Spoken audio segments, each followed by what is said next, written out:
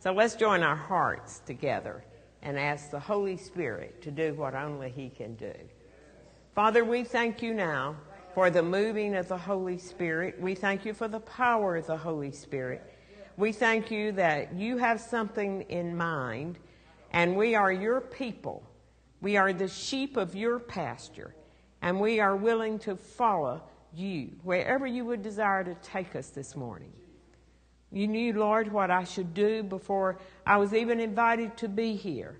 So I humble myself under your mighty hand that I can be your messenger, your instrument, and I pray that the hearts of these people will be open to all that you desire to say and to do.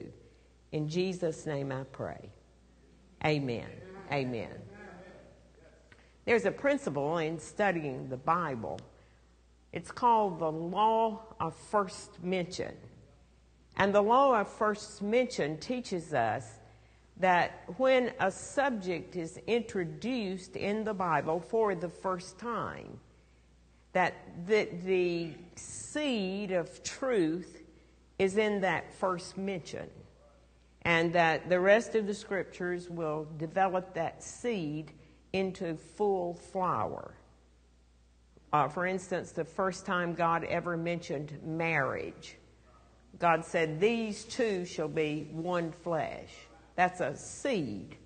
And it took the rest of the scripture to teach us how a man and a woman can become one flesh.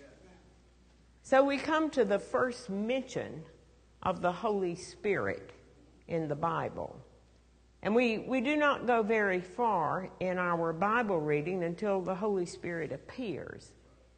In fact, he appears in the second verse of the opening chapter of the Bible, Genesis 1:2. And at this first mention of the Holy Spirit, he is said to be moving upon the earth. The Bible described it as the darkness of the deep, but that was a picture of the earth that God would create to be what we know today. The Holy Spirit was moving upon the earth. And it was a revelation of the Holy Spirit, that the Holy Spirit's job, the Holy Spirit's method of ministry in the Godhead will be to move. It's the assignment of the Holy Spirit. He will move. And we know from studying Genesis chapter 1, obviously there had to be the moving of the Holy Spirit because the Holy Spirit was moving and God spoke. And when he spoke, his word, light be, became light. And we would deduce from that the word of God, to become what God had spoken, had to have the moving of the Holy Spirit. Then we go all the way to the Revelation, the last book of the Bible. And we go to the last mention of the Holy Spirit. In Revelation chapter 22, verse 17, the Holy Spirit will be mentioned for the last time in our scriptures. And the Bible says in Revelation 22:17, the Spirit and the bride say, "Come." And it is a picture of this ultimate work of God to bring out of the chaos of sin and humanity a people that he identifies as the bride. And this people are marked by their ability to walk in agreement with the Holy Spirit. And so this last picture of the Holy Spirit is with the people of God, and the people of God and the Holy Spirit agree. They are in perfect agreement. Now, it is very hard to agree with someone who's not like you. Every married person in the room ought to say, "I get that. I get that." I've been married 55 years in August. I was married for 55 years. Dear Lord, help me, Jesus. We still work on walking together as one. If he would just do what I say, it would be easy. He just do what I say. And Gene and I have had to learn to walk together. We've had to learn to kind of eat together because he likes buttermilk and I hate buttermilk. I don't like buttermilk and cornbread. And he loves things like that. When we drive, I try to give him directions, which way to turn and where he ought to go, and he shouldn't have gone this way.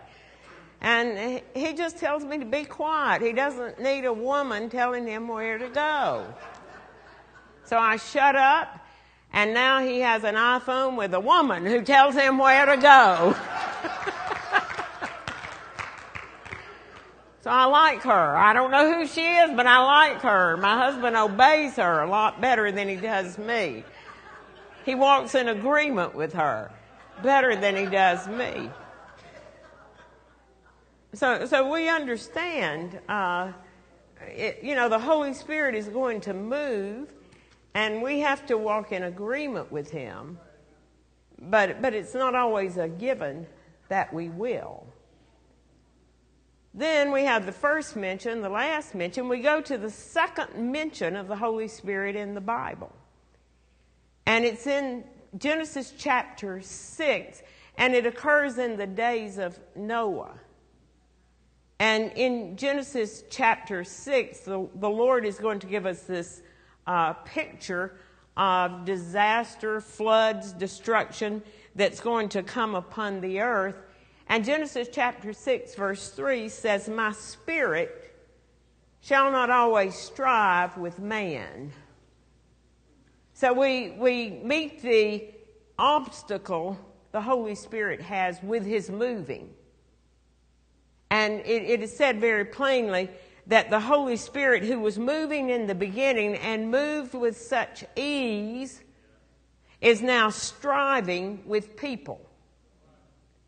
And this picture of the flood of Noah is preceded by this very deep revelation that the Holy Spirit was being opposed by people.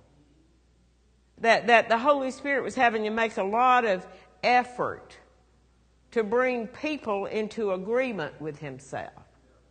That the Holy Spirit was working here, but there was a striving of the Holy Spirit. And the Bible teaches us that as it was in the days of Noah, so shall it be in the days when Jesus comes to earth again. And we have to realize that when Jesus comes to earth the second time, there will have been this issue of the Holy Spirit and the freedom that we must give the Holy Spirit to move. Because the biggest obstacle to the Holy Spirit's moving is not the devil, it's not darkness, it's people who cannot walk in agreement with the Holy Spirit. Now, the Holy Spirit is in a category all by himself. The Holy Spirit is not human. He is the Holy Spirit. He is the third member of the Godhead, and he has been sent to bring us into agreement with himself and with the purposes of God's kingdom in the earth. And we as church people understand that. We certainly have some kind of knowledge, every one of us, that the Holy Spirit should be present here. The Holy Spirit should be able to move here. And I imagine if I asked you all to come to the altar and pray for the moving of the Holy Spirit, you would. But the problem with the moving of the Holy Spirit is the way he moves. When I was in the Methodist church, we would sing for years, "Have thine own way, Lord, have thine own way.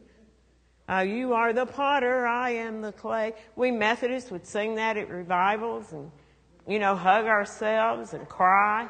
And one day God showed up and baptized a bunch of us in the Holy Ghost, and we spoke with tongues, and the Methodists got mad at us because they didn't want God to do that. We really do want God to have his own way till he has his own way. So I would suggest you don't sing "Have Your Own Way." You don't know what's coming. You don't know what's coming. It's like having children. I wanted children until I had children. And I thought, I don't want to be a mother. I hate this. This is bad. Because the baby wasn't what I expected. And sometimes when the Holy Spirit delivers to us the baby, it was more than we bargained for. The moving of the Holy Spirit. So for us to walk in agreement with the Holy Spirit is really an effort. It really is an anointing that has to come upon our lives. Because the Holy Spirit is in this whole other realm and whole other category. But he has said very plainly to us, he wants us to walk in agreement with him, and he doesn't want to strive with us. He doesn't want us opposing what he desires to do. He really does want to have his own way here. And he wants us to walk in accord with that. So when we come to this issue of divine activity, it's kind of a problem because we're not well taught on that. We just hear sermons, the Holy Spirit will work, the Holy Spirit will move, but no one ever teaches us that.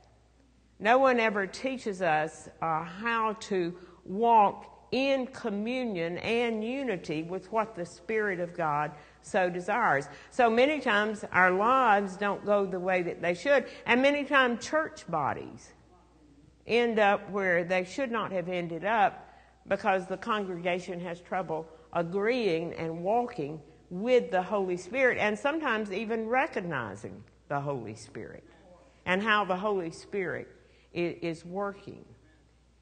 Now, in the book of Haggai, chapter 2, verse 9, this statement is made: "The glory of the latter house shall be greater than the former, says the Lord of hosts, and in this place I will give peace, says the Lord of hosts." The glory of the latter house is greater than the glory of the former house. And then this is affirmed in Ecclesiastes 7, verse 8 and 10. Ecclesiastes says, "Better is the end of a thing than the beginning. Say not thou, why were the former days better than these days?" So here is this picture of the movement of God. And I want you to see this picture of movement because these are the words of God. And God talks about his former house, what used to be, that the glory of the former house is going to dissipate, and we're going to move over here to the latter house. So there's this movement of God from former to latter. And what was in the former is not necessarily what will be in the latter. And then in Ecclesiastes it says God is moving from a beginning to an end, and we should not lock ourselves into the former days and say it used to be better than it is today. So we must see that the movement of God is forward. God is always taking us forward. Now, it's real hard for us to go forward because we sometimes, in that journey with the Holy Spirit, and I speak from my own personal experience, are seeking not forward movement. We're seeking comfort zones, places where we feel warm and fuzzy. Do you know what warm and fuzzy means? You know, I hear the songs of the 50s, that's when I grew up. Elvis still makes me feel warm and fuzzy when he sings a love song. Frank Sinatra makes me feel warm and fuzzy. My grandchildren don't even know hardly who these people are, but I get warm fuzzies. My husband gets the warm fuzzies from Fats Domino. I don't know how he does, but he likes, the warm fuzzies. When Fats sings Blueberry Hill, you like that too, Pastor. I don't understand that, but he gets warm and fuzzy with Fats. And he has him in his automobile, and he lets Fats sing to him. So it's very difficult to understand that the Holy Spirit's moving, that the Holy Spirit has been sent to move, and that the Holy Spirit is going to call some things former. And the Holy Spirit is going to look back and say, well, that was the beginning, but we're moving to the end. And as the church and as Christian people who desire the Holy Spirit to be active in our lives, we have to understand the Holy Spirit is not trying to maintain something, where we just preserve what is. Hold on to the way that things are now. That He's not trying to reconstruct what used to be, because He's moving forward. He's moving from former to latter, from beginning to end. And in the book of Ezekiel, sometimes we read Ezekiel and it's very complicated, but Ezekiel said, I saw a chariot of God, and it had great wheels. And these wheels were in heaven and they were in the earth. And these wheels had a spirit within them, and these wheels were moving. And the throne of God sat on top of the chariot with the wheels. And the wheels had eyes, and what he was describing was divine activity in the earth. And he saw the throne of God sitting upon wheels that were moving. And Ezekiel described it this way in Ezekiel 1 verse 12. Speaking of that chariot, the wheels, he said every one went straight forward. Every one of them went straight forward, wherever the Spirit wanted them to go. So God has defined His direction here. It's straight forward. God is going to take us straight forward, not in circles. He's not going to take us backwards. He's not going to maintain. He's moving us straight forward. And that is the direction of divine activity. A movement that is forward. Now, when we study the Bible, we understand God was always doing this. And in straightforward movement, God was always leaving things that used to be. So the first time we ever have the presence of God mentioned in the Bible, He was a voice in the Garden of Eden. And He would come and He would fellowship with Adam and Eve. And then we move to the further revelation of the presence of God. And we find that His presence moved from Eden to a box called the Ark of the Covenant. And then His presence moved from the box called the Ark of the Covenant into a tabernacle, a tent. And then the presence moved from the tent into a temple, a room called the Holy of Holies. And now the presence of God is in us people, because the Holy Spirit was moving forward. He started with a voice, a box, a tent, a temple, and finally got where He wanted to be, in people. That movement of God. And if it had been left to us people, we'd still have Him in the box. Which is where we like the Holy Spirit, carrying Him around. We'd put the box up here. The Holy Spirit's in that box. He's not in the box anymore. He's moved forward. And I don't know where He's going, but I guarantee you next year He'll be moving forward. It won't be like it is today. Because He's a great and mighty wheel, and the throne of God rides upon His activity, hallelujah. And He's moving in a straightforward situation. So we have to know how to navigate that. We have to know how to move in step with the Holy Spirit. If somebody doesn't teach us how to do that, we're going to be like some dysfunctional married couple who were married for years and years, but they never learned to walk in agreement. They never learned how to live together and flow together and move together. Now, I had to learn this at an early age. I was born again when I was 15 years old, and I certainly understood in my 15-year-old mind that there was a Holy Spirit. I had gone to the Methodist church all of my life, and the Methodist church taught me this. Every Sunday morning we quoted the Apostles' Creed, and in that Apostles' Creed we affirmed the fatherhood of God, the lordship of Jesus, and the Holy Spirit. But the Holy Spirit was sort of alien to me. The Holy Spirit was like someone I really didn't know. It was like trying to communicate with someone who spoke a different language. And I would pray for things, and I guess from 15 to age 30, I have a testimony of prayers that were answered by the Holy Spirit. But I have to confess, people, I did not know the Holy Spirit. I had no real deep relationship with the Holy Spirit. I just had this foggy understanding, and the Holy Spirit basically existed to answer my prayers. That was his purpose in my life, just to answer this little old girl's prayers. And as I said, some of those prayers he did answer. So after years of singing Have Thine Own Way, Lord, when I was 30 years old, he had his own way and baptized me in the Holy Spirit. And I began to speak with other tongues. And this Holy Spirit just invaded my life. I cannot put into words what happened to me.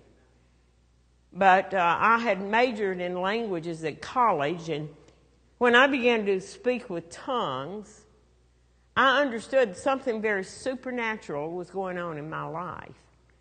And I didn't understand why a little girl living in the South, 30-year-old mother with 2 kids, my husband was a CPA then, why I needed to speak in tongues, but I knew that there had been this entrance of the Holy Spirit into my life. And I decided way back there that I wanted to know the Holy Spirit. I decided as a 30-year-old woman that if I could know the voice of my husband, I could know the voice of the Holy Spirit. And I decided that I wanted this Holy Spirit to just permeate my life so that I could do what the Bible says when it says we are to walk after the Holy Spirit. And I thought, I want to be able to do that. I want to be one of these women who hears the Holy Spirit, who knows the Holy Spirit, and who understands the presence of the Holy Spirit so that I can walk in agreement with the Holy Spirit. So I've been on a 45-year journey with the Holy Spirit. I first spoke in tongues in 1969, and I would like to report I have learned to walk in agreement with the Holy Spirit. It took a lot of effort. Sometimes I still have to make effort, but it is worth the effort. It is worth the effort to be able to move through life with the Holy Spirit. Now, one thing we have to understand about the activity of the Holy Spirit is he is trying to disconnect us from a dependency upon self. So he's always calling us to things that we think we cannot do. He's always calling us literally to, I call it, walk on water. Because we're so used to depending upon ourselves that when we come over here to this invisible Holy Spirit, it's a real leap to go from trusting myself to trusting the Holy Spirit and depending upon him. And it was an effort for me to learn that the Holy Spirit was drawing me out of myself. Because for the 15 years I had been a Christian, the Holy Spirit just kind of appeared in here and answered some prayers, but I was very self-dependent. I was very much in control of my own life. And all of a sudden I'm asked to surrender control, follow a spirit I do not understand, whom I cannot see, who's asking me to do things I cannot do. Now that's hard. That's hard to do. Because we have these things that make us secure. You know, we like to know we can do it. We got plenty of money in the bank. And if the bank fails, we've got insurance and cars paid for and the house is paid for. And the children are behaving, and then come into church and sing, we trust God. But we got it covered. And the Holy Spirit wants us to take steps beyond ourselves. So the first thing the Holy Spirit ever asked me to do, I couldn't do, was to teach the Bible to a group of women he was going to send into my home. And I did not perceive myself to be a Bible teacher. I said to the Lord, to be a Bible teacher, you really have to know the Bible, and I don't know the Bible. And to be a Bible teacher, you should love the Bible, and I really don't love the Bible that much. I just read it because I have to. And I did. I had no love for the Bible. Now in church, when they said, do you love the Bible, I'd clasp it to my chest and sway and cry with everybody else. But I read the Bible because I had to.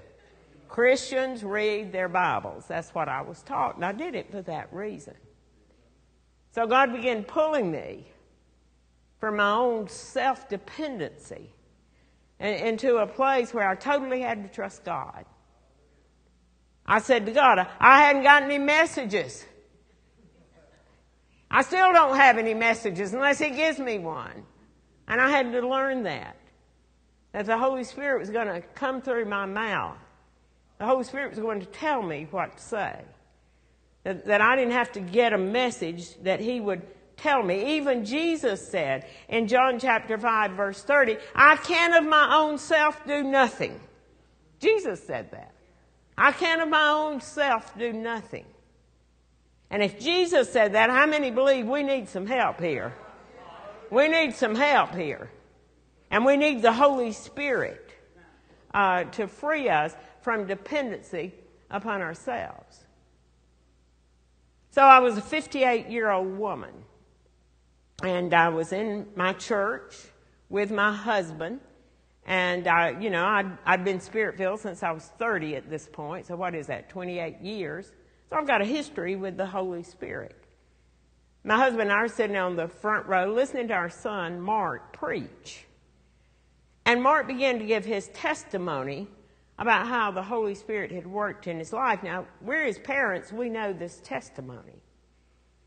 And he said, the first ministry I ever did was when our children's pastor stood up in our home church and said, I need help with the children. Mark said, I was 12 years old and I went to Pastor Ed and said, if you'll teach me how to minister to children, I'll help you. And Pastor Ed taught him, and Mark began ministry when he was a 12-year-old kid. Then he related when he was 14 years old, the praise leader stood up and said, we need some more guitar players. And if you play guitar, come see me. Mark went to the praise leader and said, I cannot play the guitar, but if Mom and Dad will buy me one and you'll teach me, I'll be one of your guitar players. So the next Sunday, Mom and Dad had bought him a guitar, and he was on the platform playing, hidden in the bushes because he couldn't play yet. They're still teaching him. But he's behind the ferns over there. You know, not mic'd up, just kind of strumming along. Today he can write his own music. He's a 48-year-old man today. He writes his own music. And he went to ORU, and his dad and I visited, and Dad said to him, Mark, I think while I'm here I'll get my hair cut. Who cuts your hair? Mark said, Dad, I can cut your hair. Cutting hair is easy. And he just cut his hair, and he looked really good. And Mark ended the sermon with Philippians 4:13. I can do all things through Christ who strengthens me. And he said, that's true, people. God is trying to get us to this place of the all things and away from this dependency upon ourselves. And so I'm his mother. I'm listening to this. I know this story. And God began to deal with me. Now, in my family, I was the oldest of 3 children. I was the intellect. I was never in the kitchen frying eggs with Mama. I'm reading the books, and I'm the all-A kid. I'm the thinker. You know, that's the kind of person I was. And I was not artistic with my hands. My mother did needlepoint, she sewed, she just did all kinds of wreaths and artistic stuff, and I'd let Mom do it because I don't do things with my hands. Now, when Mark is preaching, I thought about something. I had bought fabric to cover my dining room chairs, paid a lot for it. And when I called the upholsterer, he wanted a fortune to cover my dining room chairs, so I couldn't cover them with that beautiful fabric. In the meantime, a decorator came to me in our church. She said, anybody can cover dining room chairs. Get scissors, cut a square, get a staple gun from Home Depot, turn it over, staple the fabric, screw the chair bottom back on. Anybody can do this. I said, I'm not good with my hands. So the fabric for months had been in a drawer. I started thinking about that fabric. So after the service, my husband and I were in our bedroom undressing, and I said to Gene, the Lord spoke to me tonight. And he said, what did he say? I said, the Lord told me I can cover those dining room chairs. And Gene said, no. I mean, he just poured cold water. He said, you can't do it, and you'll cry, and you'll be in the middle of the floor in a mess, and I'll have to go out and take you to dinner, and I'll have to buy more fabric, and then I'll have to pay that guy to do it. No. I said, no, God told me. So next day I got my scissors and went and bought me a staple gun, took that beautiful fabric and cleared out a place on the floor and got ready to cut. And cold sweat broke out over me. I'm telling you, I thought, oh, I better pray in tongues over this. So I started praying in tongues, marched around it 7 times. I sang in the Spirit. I bound, I loosed, I cast in, I cast out, laid on my back, laid on my stomach, called out to God, who is my help. And finally, there was nothing left to do but to cut. And so I cut, and my husband came home that night. He said, what'd you do today? I said, I covered the dining room chairs. And he said, you made a mess of it, didn't you? I said, well, go in there and look. And he came back and he said, June, I can't believe you did this. He said, it looks perfect.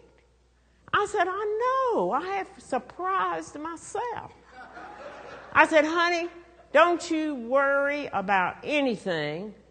I said, I may not be able to sew, but praise God, if the zipper in your trousers tears up, I can staple that sucker together. Because I've got an anointing to staple here. I said, I can staple. And I'd walk around the house, and if it moved, I shot it with the staple gun.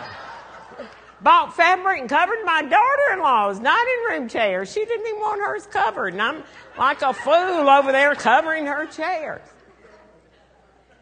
And I went to bed one night, and I thought, dear God, I can staple. I mean, you don't understand how free I felt. And then I began to wonder, what is it I could do if I would just step out beyond my own limitations? How many anointings are in me that I may die and go to the grave and never know they were there, just because I wouldn't step forward and let the Holy Spirit take me out of myself into His ability. So the activity of the Holy Spirit is to get you into those places where you're totally dependent upon Him. And the biggest box we put the Holy Spirit in is the box of our own understanding. Because we all understand within a certain capacity, and in that understanding, we equate the ways the Holy Spirit's going to move, so that the Holy Spirit becomes very limited by our understanding. And we don't allow Him the freedom to move the way that He wants to move, because we just have Him boxed in. The carnal mind, Romans teaches us, is an enemy. It is a real enemy against God. And until we understand the carnality of our own mind is an enemy against the Holy Spirit. It's a opposition to the Holy Spirit. So that Paul said, there are things in you that are strongholds, imaginations, high things exalted against the knowledge of God, and there are a lot of disobedience of thoughts in your head. And so we try to understand the Holy Spirit. And the Holy Spirit cannot be understood. He can only be obeyed. He's not trying to get us into understanding.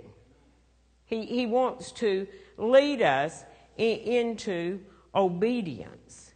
And I've had to learn those ways of the Holy Spirit. Just like living with a man, I had to learn the ways of a man. The ways a man does life is not the way a woman does life. And I had to learn that. Jesus said in John chapter 3, verse 8, the wind blows where it wills. And you hear the sound of it, and you cannot tell where it came from or where it is going. And so it is with everyone that is born of the Holy Spirit. He's like a wind that blows where he wills. And we don't understand wind. I don't know where the wind goes when it doesn't blow, do you? I don't know what makes the wind blow. There are currents, but if it's not blowing, where is it? Why didn't it blow? There's no way I can say to you, go out in the parking lot and bring me a bag full of wind. Just can't do it. Sometimes we're full of wind, but the bag of wind, you're not going to bring it in. I can't catch it in my hands, don't understand it. But when the wind blows, I know it. When the wind blows, I look out the window and I say, it's windy today. Because the blowing of the wind produces effects, even though I don't see it. And so we have to understand this is the way the ways of the Holy Spirit are. They're beyond understanding, but he wants to produce very visible, effects in our lives. So I had to learn to stay very supple with the Holy Spirit and allow him the freedom to be his wonderful self and free him from the limitations of my own religious thinking.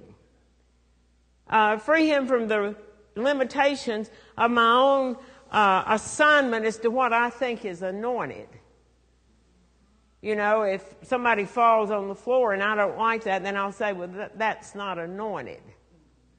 Or if somebody just doesn't clap during the praise and everybody else is clapping, I'll say, well, she wasn't anointed. And what I'm doing is I'm making value assessments here based on my own understanding. Just based on the way I want the Holy Spirit to perform. The way I think the Holy Spirit should go. And I had to learn that the Holy Spirit's going to do things that I don't understand. And he's trying to free me into this place where I can let him be the Holy Spirit without being in the box of my mind. Now, God taught me how to give. My husband has always been the big giver in our family. And, you know, if we tithed, we did it because of him. And I certainly agreed with him. But I was just not a big giver. I just didn't, give a lot. And God was going to teach me about money and giving. So I was invited to speak. I was very young in the things of the Spirit, and I was invited to speak at a group that was their first meeting, a little group of women. The woman said to me, I don't know if I'll have enough, people there to even pay you an honorarium. And I said, well, it's okay. I'll just come and you take up an offering, and whatever comes in, you can give it to me. And she said, fine. So I drove to that meeting. It was about 30 or 40 miles from my house. And this was back in the 70s. In those days, you could fill your automobile with gas for $10. How many old people remember those good, glorious days? So I filled my tank for $10. And I got to the meetings, about 30, 40 women there. She took up the offering. at the end. She was coming toward me with the money in her hands. And as she was walking toward me, I saw that money, and I thought she's going to give me the offering. The Holy Spirit spoke to me and said, she needs that money more than you do. Tell her it's her money and to keep it. And I heard that, and then I came back, well, I'll keep $10 for my gas money because I'm out $10. And the Holy Spirit said, no, you just give her all of it. So I did. I said, you keep it. So I go home that night. My husband said, how did it go? And I told him. And he said, did they give you an honorarium? And I told him the story. And I said, but it really kind of ticked me off. God wouldn't let me keep $10 for my gas money. I said, you'd think God would let me keep $10 for my gas money. And Jean said, well, it's all right. You won't miss it. I said, well, I know. I just thought God would let me keep $10 for my gas money. So it was about 3-4 months later. I'm at a meeting. I'm not even the speaker. I'm just sitting over here at a table waiting for a speaker to speak. This guy over here that I knew slightly, went to church with him, not a personal friend, leaves his table, walks over to me. Very nervous. He's kind of doing this. And he said, Sister June, the Lord told me to come over here. And he paused, and I said, yes. He said, well, it's crazy. He said, you're going to think I'm crazy. I said, well, just go ahead. Well, I was sitting over there, and I looked at you, and the Lord said, come over here, and he said, this is crazy. I said, well, just go ahead and do it. Just go ahead and do it. And he said, well, the Lord said to give you this. And he put a check in my hand. And he said, now here's the crazy part. The Lord said, tell June it's her gas money. And I opened it up, and it was a $10 check.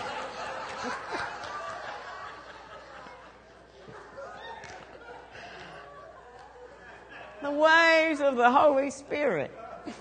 And Jean said to me, I guess you'll shut up about $10 from now on. I said, I guess I will.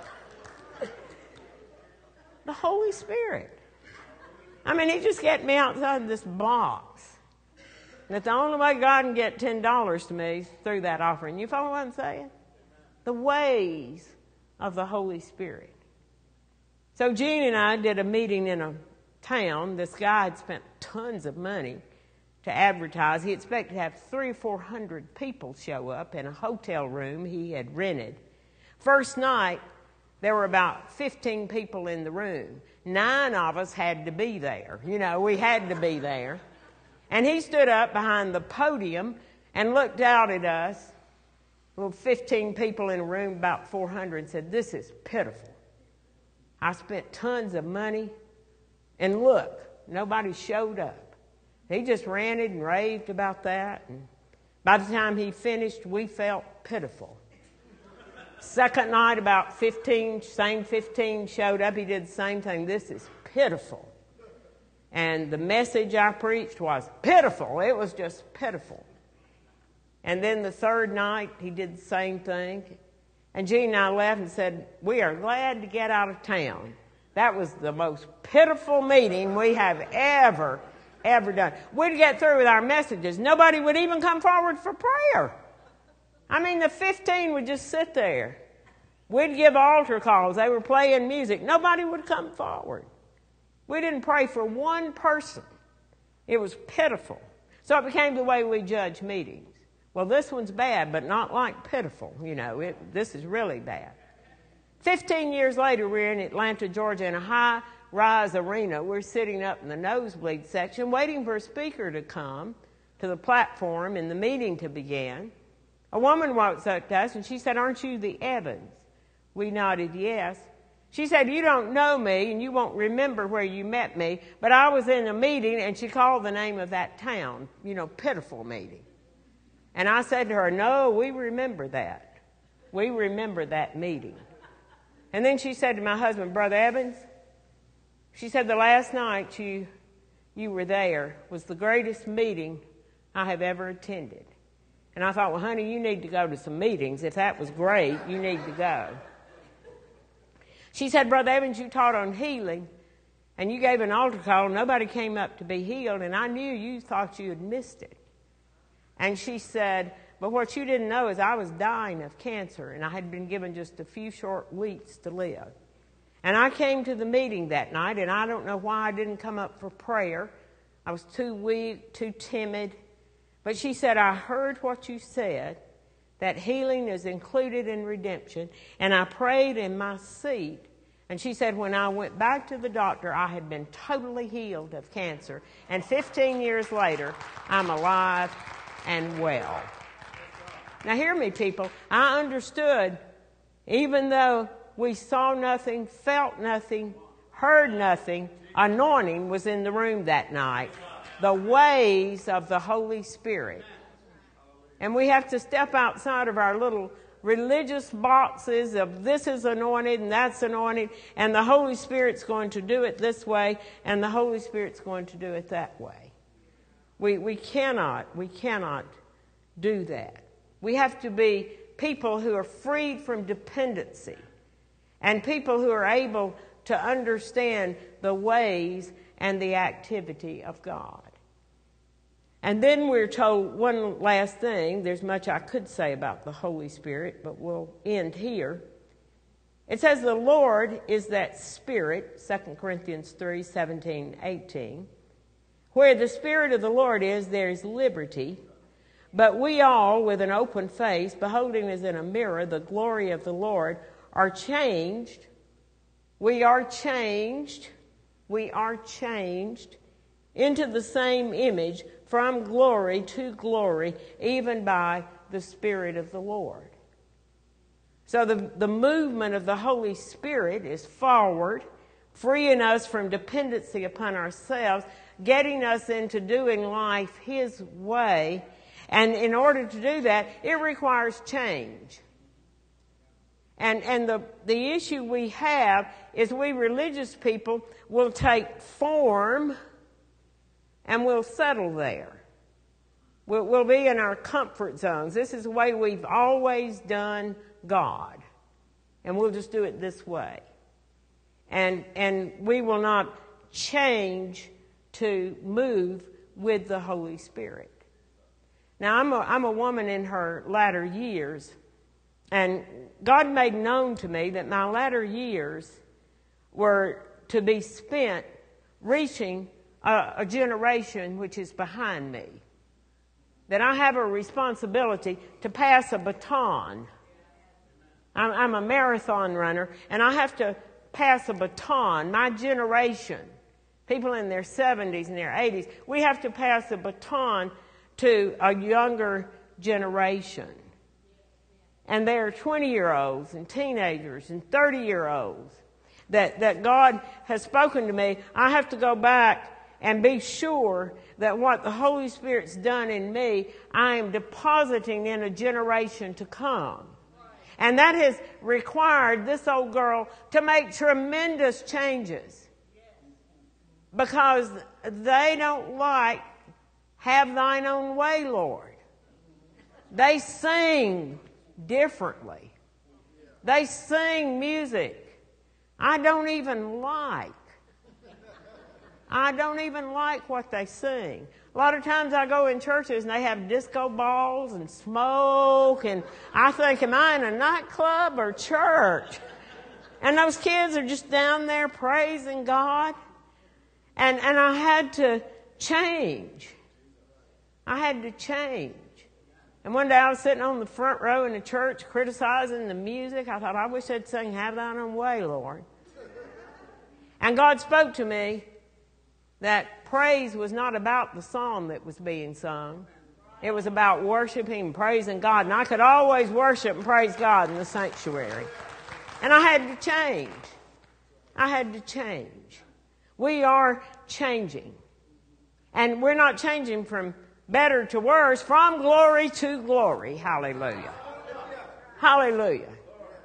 So these little 20-year-olds just energize me. I'm telling you, they've made me learn to text. I haven't Twittered yet, but I am on Facebook, you know. I said, I don't want to Twitter. And I learned if I'm going to talk to my kids, my grandchildren, I have to text them. They don't answer the phone. And so grandma's texting. Sometimes it reads like a foreign language, but it's there nevertheless. Change. Change.